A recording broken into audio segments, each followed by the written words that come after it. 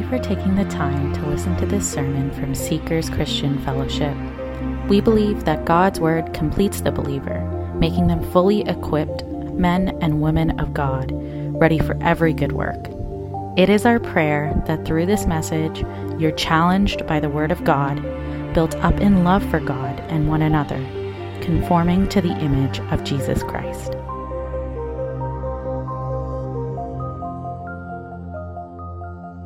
Well, good morning, church. Such a joy to be here, and I really thank the worship team this morning for preparing our hearts and our minds to enter into the text. It's a wonderful, wonderful thing. You guys did a great job, and it's such a joy just to declare our faith, isn't it? In such a powerful way. Praise God for that. You know, as you know that we have set aside the month of January to talk about the doctrine of the church, and we have been going through that over the last 3 Sundays, and first Sunday we looked at the different models of church, and then we looked at the ordinances of the church, and we specifically looked at the Last Supper last Sunday. And today we are going to look at the membership of the local church. Membership of the local church. Again, we need to take a systematic approach to this vital subject. So I was just debating and pondering over this, and I'm thinking, how do I approach this?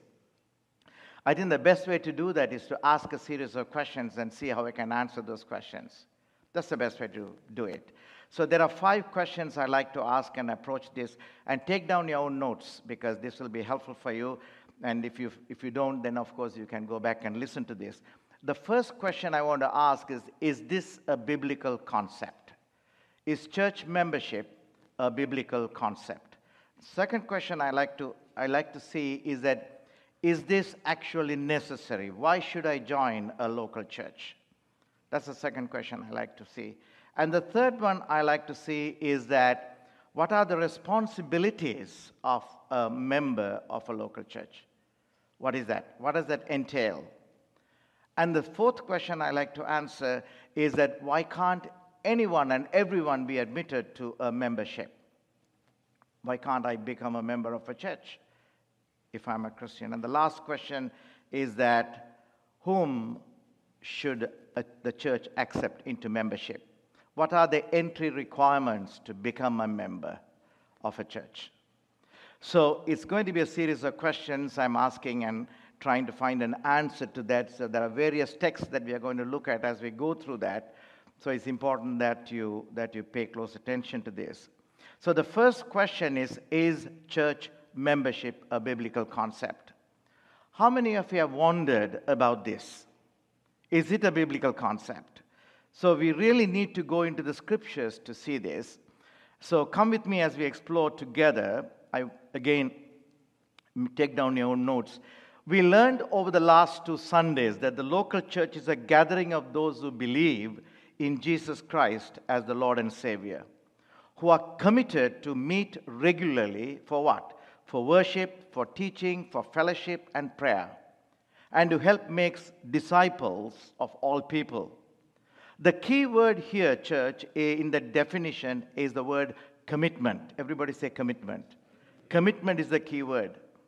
The picture of a Christian being committed to a local gathering of believers in Christ is a New Testament concept. This commitment is the key idea in church membership. Paul paints a very beautiful picture about the church, and look at this passage here. He writes to the saints in Ephesus, and this is what he says. From whom, from Christ, that's what he means, the whole body joined and knit together by what every joint supplies, according to the effective working by which every part does its shares. And what happens then? It causes growth of the body for the edifying of itself in love. So the metaphor that Paul uses for church is the body. Just as there isn't any useless part in our bodies, even the appendix that we have serves a purpose. So is the body of Christ. So every member has an important function and is to work for the overall growth, health, and strength of the body. Then you ask the question, so if so, Pastor, how come we don't find church membership mentioned specifically in the New Testament? It's a good question, isn't it? How come we don't see that? Now, my answer is that the membership is implied all through the New Testament, but it didn't need to be formalized then because there was only one church per city. Now, if you were a Christian, you didn't have options as to where to go. If you lived in Ephesus, you go to the church in Ephesus. If you live in Philippi, you go to the church in Philippi. But today, in Mississauga alone, there are dozens of evangelical churches in our cities. And to float between several churches is to lack the key ingredient I mentioned at the very beginning, commitment. Commitment to a particular group of elders who will give account for your soul. That's biblical. That's how a church is structured. Look at this passage. In the Hebrew writer says this, obey those who rule over you. Who is this you? The pastors and the elders. And be submissive, for they, the pastors and the elders, watch out for your souls as those who must give account. Let them, the pastors and the elders, do so with joy and not grief, for that would be unprofitable for you. So, however, there are some they call themselves Christians at large. Have you heard that term? They belong to the large evangelical ministry. They don't belong to a particular church. It means that they are not accountable to anyone. That's what it simply means. So, but as you read through the New Testament, you will see that the local church knew exactly who their members were. So let's quickly look at some examples. I'm just going to quickly go through some examples. Jesus himself, in Matthew 18, he explaining the process of church discipline. Look at this passage here. And if he refuses to hear them, tell it to what? To the church. But if I should bring it up, then only you can see it. If he refuses to hear them, to hear the church, let him be to you like a heathen, meaning a Gentile and a tax collector. So it's obvious that the person trying to confront a sinning believer knew who the people in the church were. Otherwise, how can you do that? In a similar context, about church discipline, Paul commanded the Corinthians church to do this. When you look at 1 Corinthians 5:12, what business is it of mine to judge those outside the church? Are you not to judge those inside the church? Last week we looked at what the Apostle John said about those who went out from us. You remember that? John writes this way, they went out from us, but they were not really of us. Now, just bear with me. They were not really of us. And then he says they would have remained with us, but they went out so that it would be shown that they all are not of us. You know, in this, who was the us Apostle John is referring to? The members of the church. That's what he's referring to here. In the context of giving instructions about the Lord's Supper, we studied that last Sunday, Paul writes to the church in Corinth, and he says this, for first of all, when you come together as a church, I hear that there are divisions among you. So this statement implies what? That there was a defined group that came together as a church, although at the same time there were ungodly divisions among them. Look at another passage, Paul and Barnabas in Acts chapter 11, verse 26. They assembled with the church and taught a great many people. Again, another example, we see this, what Herod did, Acts 12, verse 1. Stretch out his hand to harass some from where? The church. And Acts 12:5, another example. We see that after Herod arrested Peter with the intent of executing him, but constant prayer was offered to God for him by whom? The church. Another example, Paul and Barnabas. They say appointed elders in every church which they had founded on their first missionary journey. I've given the references here for you. These elders were responsible to give oversight to their particular churches. We looked at that earlier. So obviously they knew who their members were. There are many more examples we can take from the New Testament about the church. And there's one more example I want to show you. Peter implies a particular defined group of people when he tells the elders, look at this. He says, be shepherds of God's flock that is under your care, watching over them. So what does that mean or imply? So to fulfill the responsibilities of both elders and members, it requires a well-defined group of committed believers coming together. That's what it means. So who are defined as members of each local church. So what do we take from all these examples that we just saw, church? Church membership is indeed a biblical concept. That's what we have seen from this. It is a biblical concept. They meet regularly, as I said earlier, for teaching, for worship, for fellowship, and for prayer. They are formally committed to the Lord and to one another to help further God's cause. So the first question I ask, is church membership a biblical concept? The answer is yes. And that leads me to the second question. Why should you join a local church? Why should you join a local church? So another way of asking is that, is a church membership necessary? Is it necessary? So if the church is the central of God's purpose, as seen both in history and the gospel, it must surely also be central to our lives.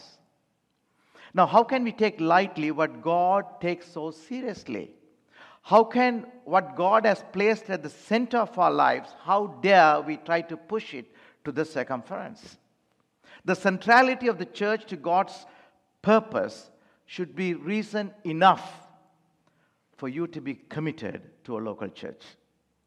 But let me give you some quickly, 5 specific reasons why you should join a local church. Number 1, now you should join a local church because Christ loves the church and gave himself for her. Please hear me out. If you love Christ, you must love his church and commit yourself to her well-being.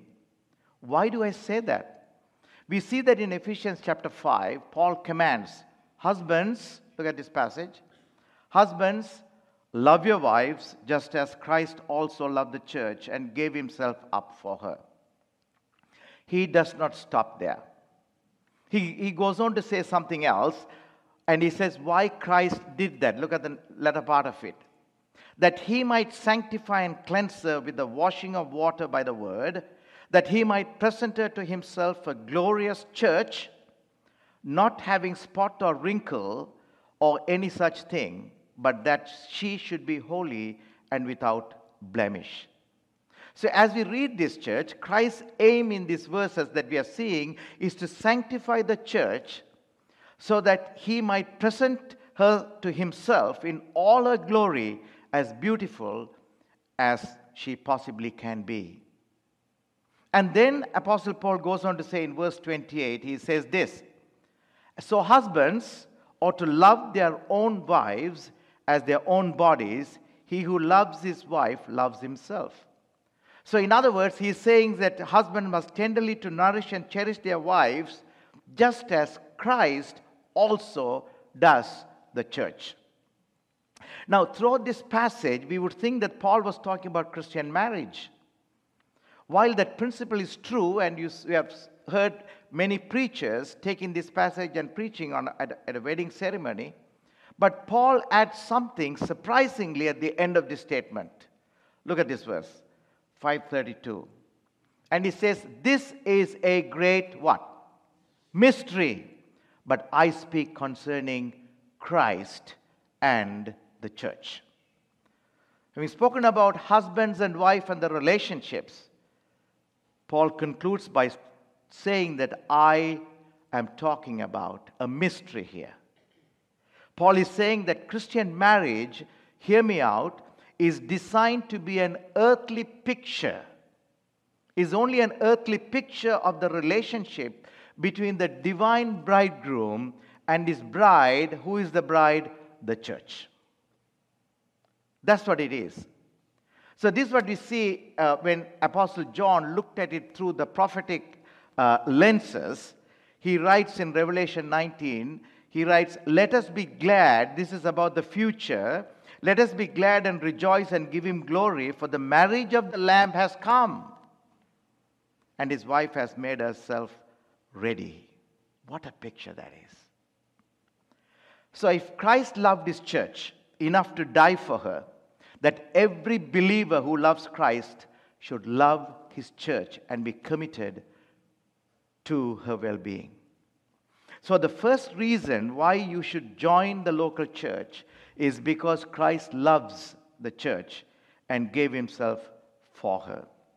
The second reason that you do, bring it up, you should join a local church because the church is where you learn practically to love God and to love others. There are 2 commandments that the Lord said, which governs all the other commandments. What are they? To love God and to love others. It's in a church that you learn this. If the metaphor of marriage represents Christ, come with me please, there can't be a Christian at large.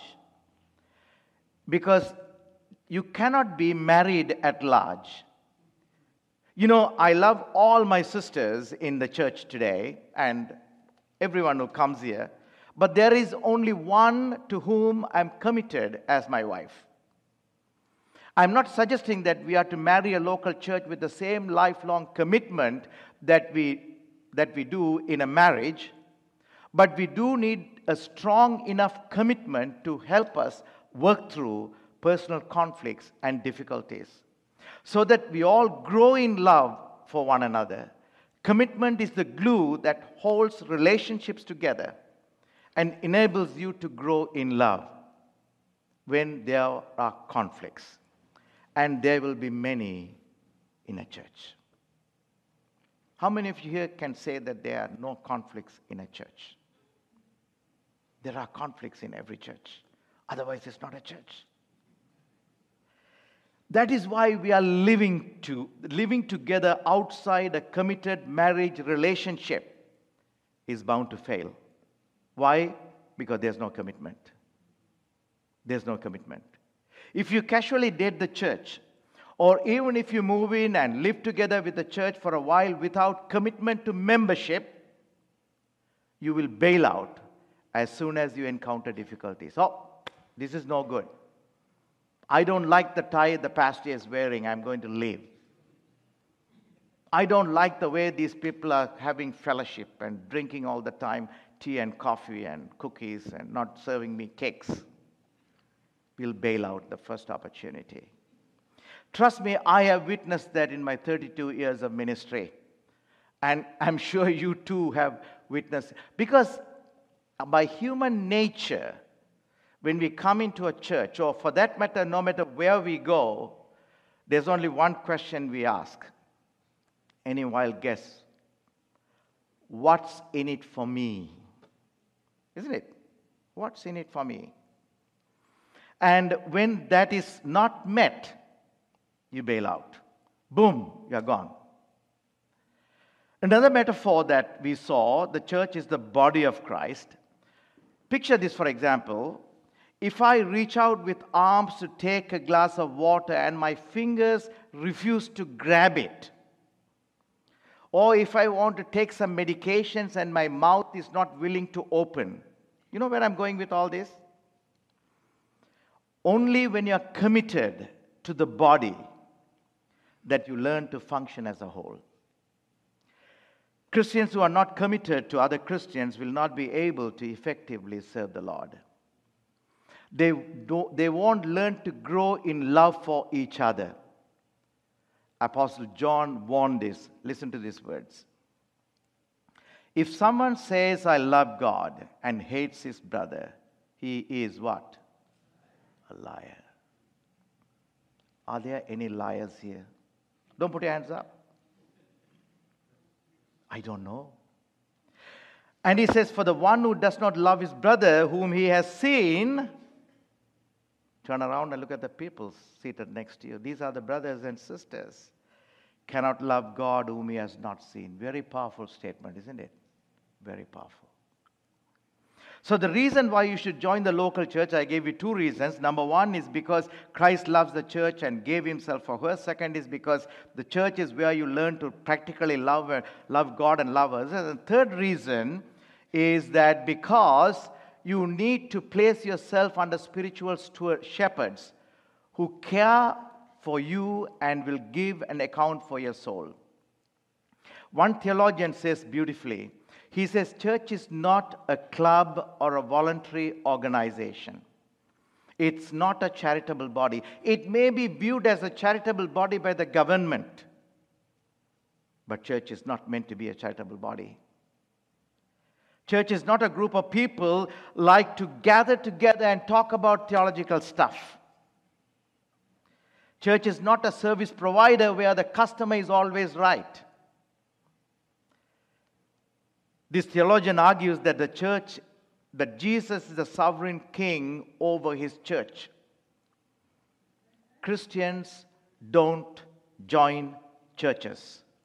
They submit them to it. Powerful statement, isn't it? You don't join a church. You submit to it. You submit to it. That's what commitment is. That's what membership is.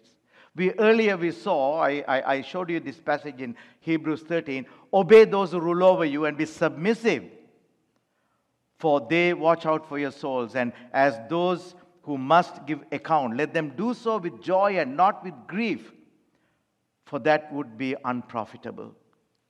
Scripture commands Christians to submit to their spiritual leaders as those who will give an account for their souls. Church, I tell my elders, every person walking through the two doors right there, their spiritual welfare, God is going to hold us accountable to.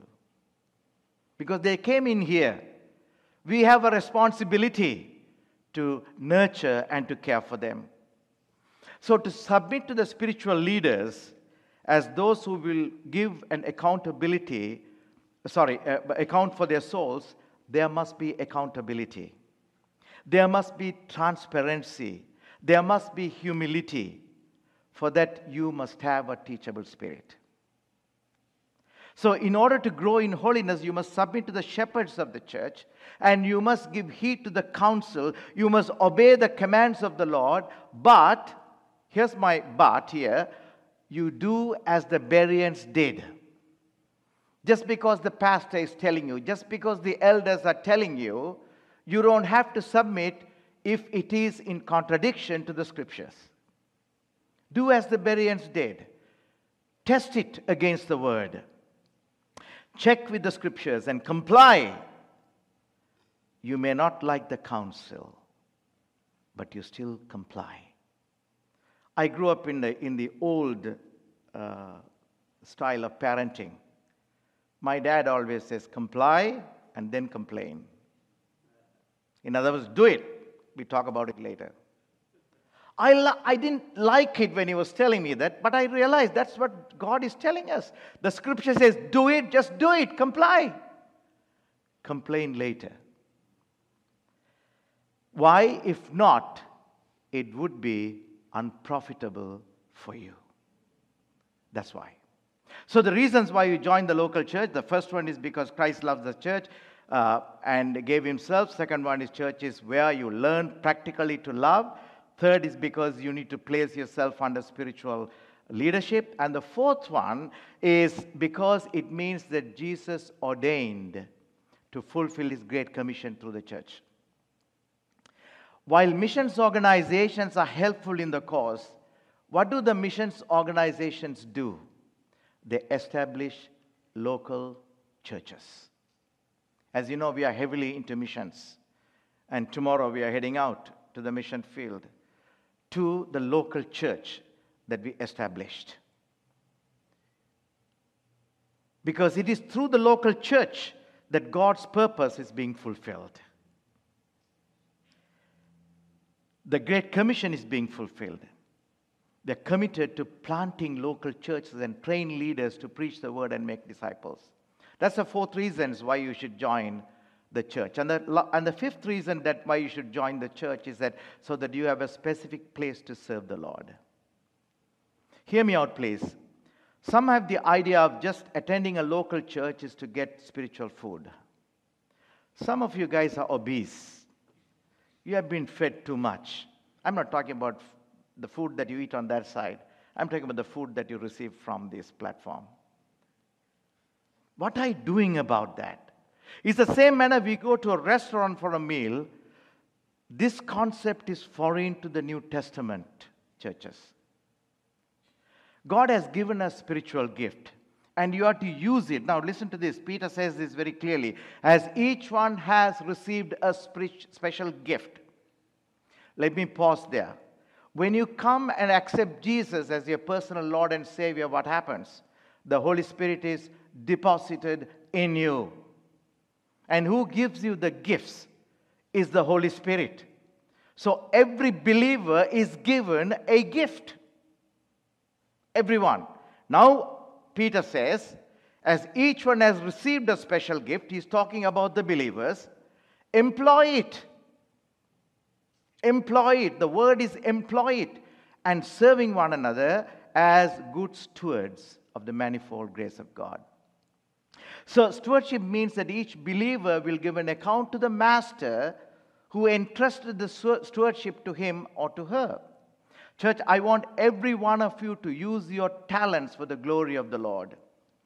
You know the parable of the talents in the Bible? You find it in Matthew 25. In that we see that it was the servant who was given 1 talent. I don't know whether he was too lazy. I don't know whether he was so frightened about exploring it. But he buried it and gave it back to the master without any gain. Remember that? You gave me one loonie, and here it is, safe and sound. What did the master do? He reprimanded him in the harshest terms. The danger for the 1 talent person is that if you think that I can't do much for the Lord because I'm not a pastor, I'm not an elder, it's like burying your talents. Burying your talents. You need to figure out everyone can serve, how God wants you to serve. Do it for Him in a particular local church where you are committed. So we looked at the biblical concept of membership. We said, yes, it is a biblical concept. Then we looked at the 5 reasons why you should join the local church. And the third question I want to ask is, what does church membership entail? So what are the responsibilities of church membership? Here is a theologian, he puts it so beautifully. His name is Jonathan Leeman. Got it from the 9 Marks. He says church membership is a formal relationship between a church and a Christian characterized by the church's affirmation and oversight of a Christian's discipleship and the Christian's submission to living out his or her discipleship in the care of the church. Very beautifully presented. There can be many responsibilities of church membership, but I just want to touch on only 6 very briefly. The first responsibility for a church is to seek to live by church's covenant. If you are a member of a local church, you have to seek to live by the church's covenant. We do have a list of church covenant, and you agree to seek and to live in accordance with that. Now, this is seen in the membership forms, and I suggest you read it over from time to time. None of us can comply perfectly, but that should be our aim. That should be our aim. So that's the first responsibility of a member. The second responsibility of the member is to participate regularly in the church's gatherings for worship, teaching, and fellowship. It's like following a program at the university. You have registered for a course. When you don't have regular attendance, the lecturer or the professor is not going to pass you, isn't it? You got to attend. That's when he knows that you belong to that group. Regular attendance is an absolute must, and we see this again from the Hebrew writer, not forsaking the assembling of ourselves together as is the manner of some, but exhorting one another, and so much the more as you see the day approaching. It's actually a warning. It's not an exhortation, it's a warning. Come together. The day is approaching soon. As a member is seen in the active participation of the programs of the church, we don't have to bribe a member to come for a prayer meeting. We don't have to bribe somebody to come for a Bible study. We don't have to bribe somebody to come to church. Let's say you stay at home, you have a cardiac arrest. What do? You're going to say, somebody come and take me to the hospital. You're going to call 911. That desperation, that urgency must be there to come to the church. And as you walk through the 2 doors into the house of God, you know what? There should be an enthusiasm. There should be an excitement. We can sing a chorus, I will enter his courts with thanksgiving in my heart. But some of you walk here by, oh my goodness, I'm in the church. I don't know what's going to happen today. We must be excited. We must be excited. And we must excitedly participate in that. Church, we are interacting with the Heavenly Father. It's the house of God. Thirdly, the responsibility is a commitment. It's a commitment. The word is commitment. To believe in and uphold church's doctrine and practices, including church discipline whenever necessary. I want you to understand it's important that you read through the beliefs of the church. And you are going to adhere and you are going to guard those doctrines. We might have different thoughts about different matters. That's okay. But there is a guideline that you have, and you are adhering to that. Again, as I earlier said, you comply. You are not questioning. If you have questions, you need to talk to the elders and the pastors and get it clarified. Because none of those statements that you see in the beliefs is taken just off the hat. They were very prayerfully and carefully they are formulated, and they are all backed up by scriptures. So as a committed member, you have to guard and protect the beliefs of the church. Number 4, you have to engage in the ministry of reconciliation. You know, Apostle Paul writes and he said the job of the pastors is for the equipping of the saints for the work of the ministry. So who is doing the work of the ministry? It's you. It's you. Not the work of the pastors.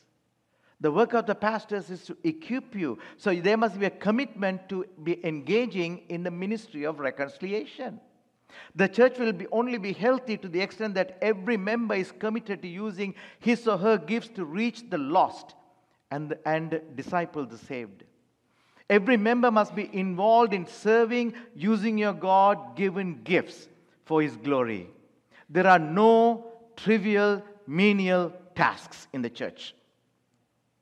Let's say you leave the church and you see some papers lying on the ground. Somebody is going to pick it up. If this is the house of God, when you leave, you are going to pick it up, isn't it? There's no menial task. If you see the washroom is not cleaned, you're not going to wait for someone to do it. This is the house of God. There are no menial tasks.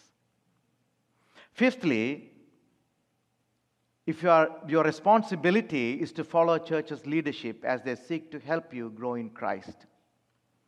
I'm not talking about blind submission. I already mentioned this to you. Rather, it must be a willing submission to imperfect men. We are all imperfect men, but we are seeking the Lord. But you have to submit. You mustn't use the pastors and the elders and the board as a source that is existing there for charitable purposes. They are there to strengthen you in the Lord. I think I mentioned that last time or time before that. When Jonathan saw David, he was trapped and he was so anxious and she was worried about Saul coming after his life. Jonathan did not go there and say, David, come with me. I'm going to hide you somewhere else. That is charity. But the scripture says he strengthened him in the Lord. That's the duty of the pastors and the elders. Strengthening you in the Lord. Then when they strengthen you in the Lord, you seek the Lord. Number 6, the responsibility is a commitment to help support the church with your finances as the Lord prospers you. Churches are to support the work of the ministry. Nothing happens just like that, isn't it? So the work of the ministry, it requires finances, it requires funding, and also you got to support those who work hard in preaching and teaching. You have to support the missionaries. So you got to have that commitment to give. So now that leads me to the next question. Pastor, it's neat and dandy. Then why can't every Tom, Dick, and Harry join the church? Why can't they do that? Because some churches would favor those who are wealthy over others, for they know they would be contributing more. Some churches would favor those who hold prominent places in the community so that they too will be recognized. So they will give open membership to one and all.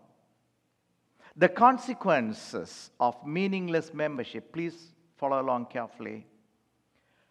The church is making a big mistake because it gives a false assurance of salvation to multitudes.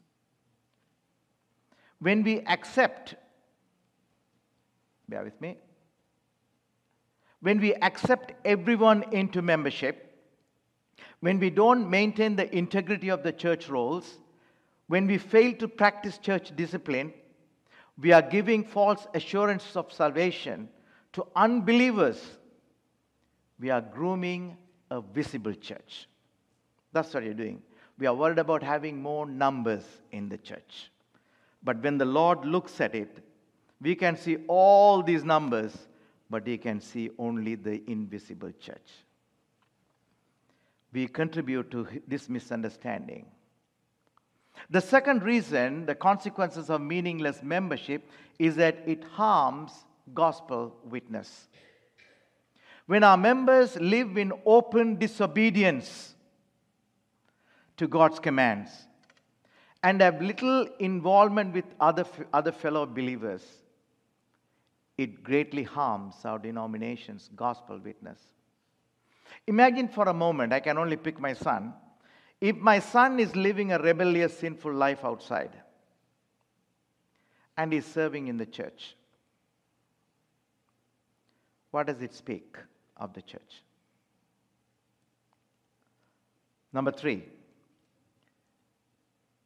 the consequences of meaningless membership is that it makes for some ugly business meetings. Because you see the church as a business entity. Imagine these unregenerate people are asked to make decisions on the spiritual matters of the church. Imagine that. They can only look at it from a secular point of view. The church will be run as a business body, as a charitable body, and this meaningless church membership can be seen in an ugly behavior in a church meeting. And I stand as a pastor and I'm very proud to say, to this day, we never had any ugly meetings. Am I right, brother, in saying that? There had always been unity. And my prayer is that God will continue to do that till the Lord calls us home or until He returns. So that's the third reason. And the fourth reason, it hinders missionary efforts if we have the wrong people as members. To reach out, to grow, to be effective in the community around, the burden for the lost souls will not be there with them. The growth for them is numerical and in dollars. Is church doing very well? How many people are there? Oh, how many people got baptized last Sunday? Oh, how much money do you have in the banks? How big a building that you own? How fancy is the sanctuary? How sophisticated is your system? This will be their focus. This will be their measuring criteria. You may say, all right, Pastor, I get it. Then who are eligible to be members of the church? I'm going to the last point now. I'm glad you asked, even though you didn't openly ask that. That leads me to the last question here. Whom should the church accept into membership? Briefly, the church should accept all, come along very carefully, all whom Christ has accepted through salvation. Technically, ideally. We should accept all who give a credible testimony of salvation by grace through faith in Jesus Christ. We are affiliated with the Fellowship of the Evangelical Baptist Churches of Canada. We are a Baptist church. There are stipulations as to who can be a member of the Baptist church. We need to adhere by this. So I know that we were at one time an interdenominational evangelical church. At that time, our requirement was that the person must be a professing Christian. What I will be stating is the position of our church today being in the family of the Fellowship Baptist. The entry requirement for a member of a Baptist church is more specific.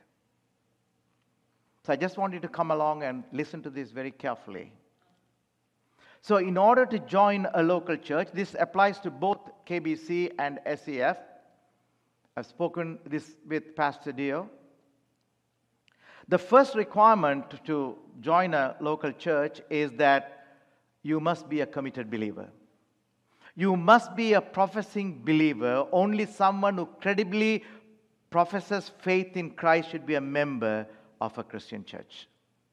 In other words, no one who makes a credible profession of faith can become a member of a church. That leads to the second requirement. How do we know someone is an authentic Christian? How do you know that? So the second requirement, there must be evidence in their obedience to God's ordinances. God has commanded us to observe. They must have obeyed in the waters of baptism. I'm talking about the believer's baptism, the immersion baptism. So must have been baptized. Only those who have publicly identified with Christ in his church by obeying in the believer's baptism should be allowed to publicly identify with his church by membership. Thirdly, in order to join a local church, I'm talking about the Baptist church here, you must commit to a regular attendance. We spoke about that earlier. A church cannot oversee and affirm a person's profession of faith if they do not regularly attend. Without attendance, membership is meaningless. I told you that earlier. You know, when I was growing up in my high school, the subject I didn't like was the art class, drawing. I didn't like at all. So I find every reason to skip out of the class. My mom was a teacher, so she doesn't know I'm skipping out, but I go home. But the teachers, they know teachers, they talk to each other. And he came to me one day, this art teacher, art master, he said, "Hey, you appear like the full moon to the classrooms." I didn't first understand. Once a month, I go to the class. Sadly, there are Christians like that. I want to call them the full moon Christians. I don't know if you are one of them or not, because trust me, I take attendance. I follow very carefully, and I call to see if you are here or not and the reasons. And I know there are some full moon Christians. I'm not looking at anybody. I'm only looking at Keith because I know he's here every day. Fourthly, you can join the qualifications as someone who confesses the same faith as the church and you adhere to church's doctrine and covenant. You cannot debate about the covenant. You cannot debate about the belief system that we have here. You should be able to affirm a church's statement of faith and church's covenant. Only someone who agrees with the church's stated beliefs and who intends to live a life marked by love for the members should be allowed to join in. There may be secondary doctrines that we have liberty to change. Now, if you come and ask me, Pastor, what is the eschatological view of the church? Trust me, I'm more worried about Christ coming in as opposed to when and how he's going to come in. You have your own views, I have my own views. That's okay with me, but Christ, when he comes, am I ready? That's what I'm worried about. Fifth one, the membership. This is absolutely important, that you must be willing to submit to the leadership of the church if you want to join a church. If a person is not willing to follow church's leaders, he or she will inevitably stir up division and strife. It's best for that person to join a church that he can obey. In summary, church, we asked 5 questions. I present the 5 questions here. Is this a biblical concept? And the answer is yes. Then I asked the question, is this actually necessary? And I said there are 5 or 6 reasons why it's necessary. Christ loves the church and gave himself. Church is where you learn to love God and love others. Church is where you are cared for by the shepherds. Church is the means Jesus ordained to fulfill his great commission. Church is the specific place to serve the Lord. Then I asked the question, what are the responsibilities of the church member? To seek to live by church's covenant, that's your responsibility. To participate regularly in the church's gathering. To believe in and uphold church's doctrine and practices, including church discipline. To engage in the ministry of reconciliation for the edifying of the body of Christ. To follow church's leadership as they seek to help you grow in Christ. To help support the church with your finances. Then I asked the question, why can't anyone and everybody, every time Tom, Dick, and Harry be allowed to come into a membership? And I gave 4 reasons for that. Because it gives a false assurance of salvation. It harms our gospel witness. It makes for some ugly business meetings. It hinders missionary work. Then I asked the last question, then who can be members of the Baptist Church? What is the entry requirement? And I said, you must be a committed believer. And I said, you must have obeyed in the waters of baptism. And I said, you must be an active participant. You must adhere to church's doctrine and covenant. You must submit to church's leadership. Now, I just want to appeal to all of you here to preserve our distinctive as a Baptist church. We only require that for the sake of unity and harmony, members who hold different views on secondary and doctrines and so on, I would rather ask you not to cause it as a debatable issue within the body of Christ. And those who serve as elders, board members, and in the servant team, you must, I underline the word must, hold to the Baptist distinctives. Many churches are much narrower than this, in that they will only accept into membership those who agree with the church on some secondary doctrines. Because SCF was at one time an interdenominational gathering, and we are now affiliated with the Fellowship Baptist, we were not stringent then on the obedience of the waters of baptism as an entry requirement for membership in the past. As a result, I recognize that we do have some who have not obeyed in the waters of baptism but have received membership from seekers. Those who are already members of SCF will be grandfathered in. But however, we would encourage you to go through the teaching, pray about it, and comply with the teaching. But those who will be seeking membership now, We'll have to adhere to the commitment and the covenant as mentioned today. You know, at the end of the service, the membership forms are available here. Even though it says SCF membership, this applies to both the churches, KBC and SCF. I got permission from Pastor Dio as well. And I would want you to receive one of these things today. If you're already a member and if you meet all the criteria that I mentioned as appearing here, then you don't need to worry so much about it. But if you are not a member, or if you don't meet all these criteria, I would want you to take these forms. And I want you to fill them out. And KBC, please write and give it to Pastor Dio. And those from Seekers, please fill it out and give it to Brother Bruno. We'll be having baptism classes starting in the first week in February. I would encourage all who have not obeyed in the waters of baptism to enroll and follow the classes.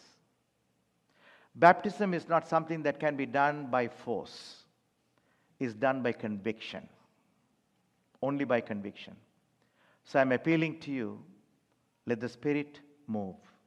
Let the Spirit convict you. Follow the classes. Go through the teaching. And then decide, pray about this and make a decision. Let the Holy Spirit bring about the conviction.